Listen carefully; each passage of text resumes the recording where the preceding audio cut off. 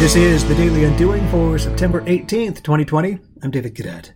As discussed here many times before, curiosity is a key to design thinking because it's key to empathy. Empathy, of course, requires that we effortfully attempt to understand the feelings and perspectives of others, but to do so requires curiosity. In fact, as Ian Leslie would say in his book Curious, it requires empathetic curiosity. Have you ever tried this? Look into someone's eyes without saying anything and attempt to pierce through to the soul. What's really going on in there? What weighs on this person? What elates this person?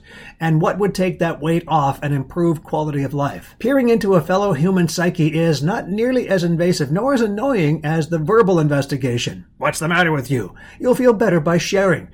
This is not a skill to be over-practiced either. Random, nonchalant peering into the eyes of others will slowly teach you the method. Today on The Daily Undoing.